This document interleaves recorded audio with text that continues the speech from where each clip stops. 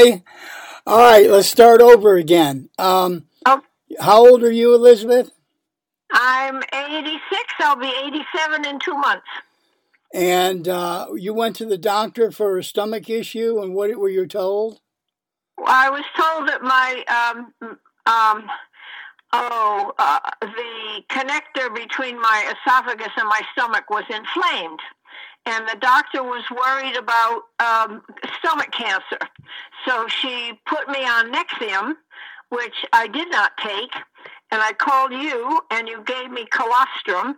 I've now been taking it for, I think, at least a year. And my stomach is fine. I have no issues with it at all. And I just love the stuff. Well, that's great, Elizabeth. That's what I like to hear. So I just basically. Well, it makes a difference to me, in my well-being. But the biggest thing is that my stomach is now healed, and that is wonderful. Right. Well, I appreciate. Okay? Yeah, I appreciate your testimony, and thank you very much.